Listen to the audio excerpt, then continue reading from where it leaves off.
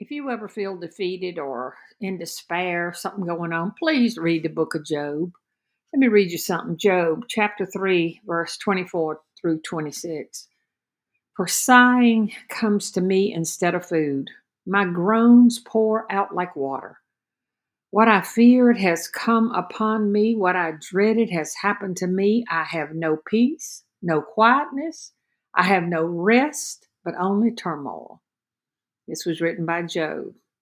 Job, who was a righteous man who loved God and whom God loved. But he lost his house, he lost his family, and then he was plagued with these boils that came all over his body. And he knew God punished the wicked, so he couldn't understand why he was being punished. His friends didn't help. And when they would hear Job questioning God, they felt like he was just being arrogant, just denying any reason for his suffering, and he should have been expressing grief for his wrongdoings. Listen, there are times in our lives when it's easy to think that God must be unhappy with us or that he's punishing us because of some trial or tragedy that we're currently going through. It is essential, though, that we understand the nature of God. See, our God loves us beyond what your mind can imagine. And when we go through the fire, he's in there with us. And while Jonah saw a fish, God saw a rescue. Just think back in your life on all the times you thought the end was near, and yet it turned out to be a beautiful beginning.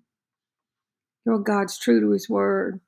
He never breaks his promises, and his word is filled with his undying compassion and forgiveness for those who love him, who worship him, who fear him.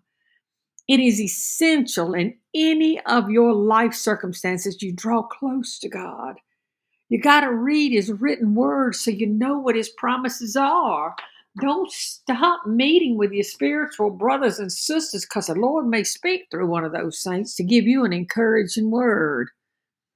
And we know that in the end of the book of Job, God answers his questions. Listen what God said to him in Job 38:2. Who is this that darkens my counsel with words and no wisdom? In other words, while we have no clue at all that's happening to us in the spiritual world, we do know that God promised that he would turn everything good, all things, that's your things, good to those who love him and live to serve his purpose. Don't you ever give up hope. You never stop believing. Never take your eyes off of Jesus. He is our lifeline in a world that we are just passing through. God bless each one of you. Amen.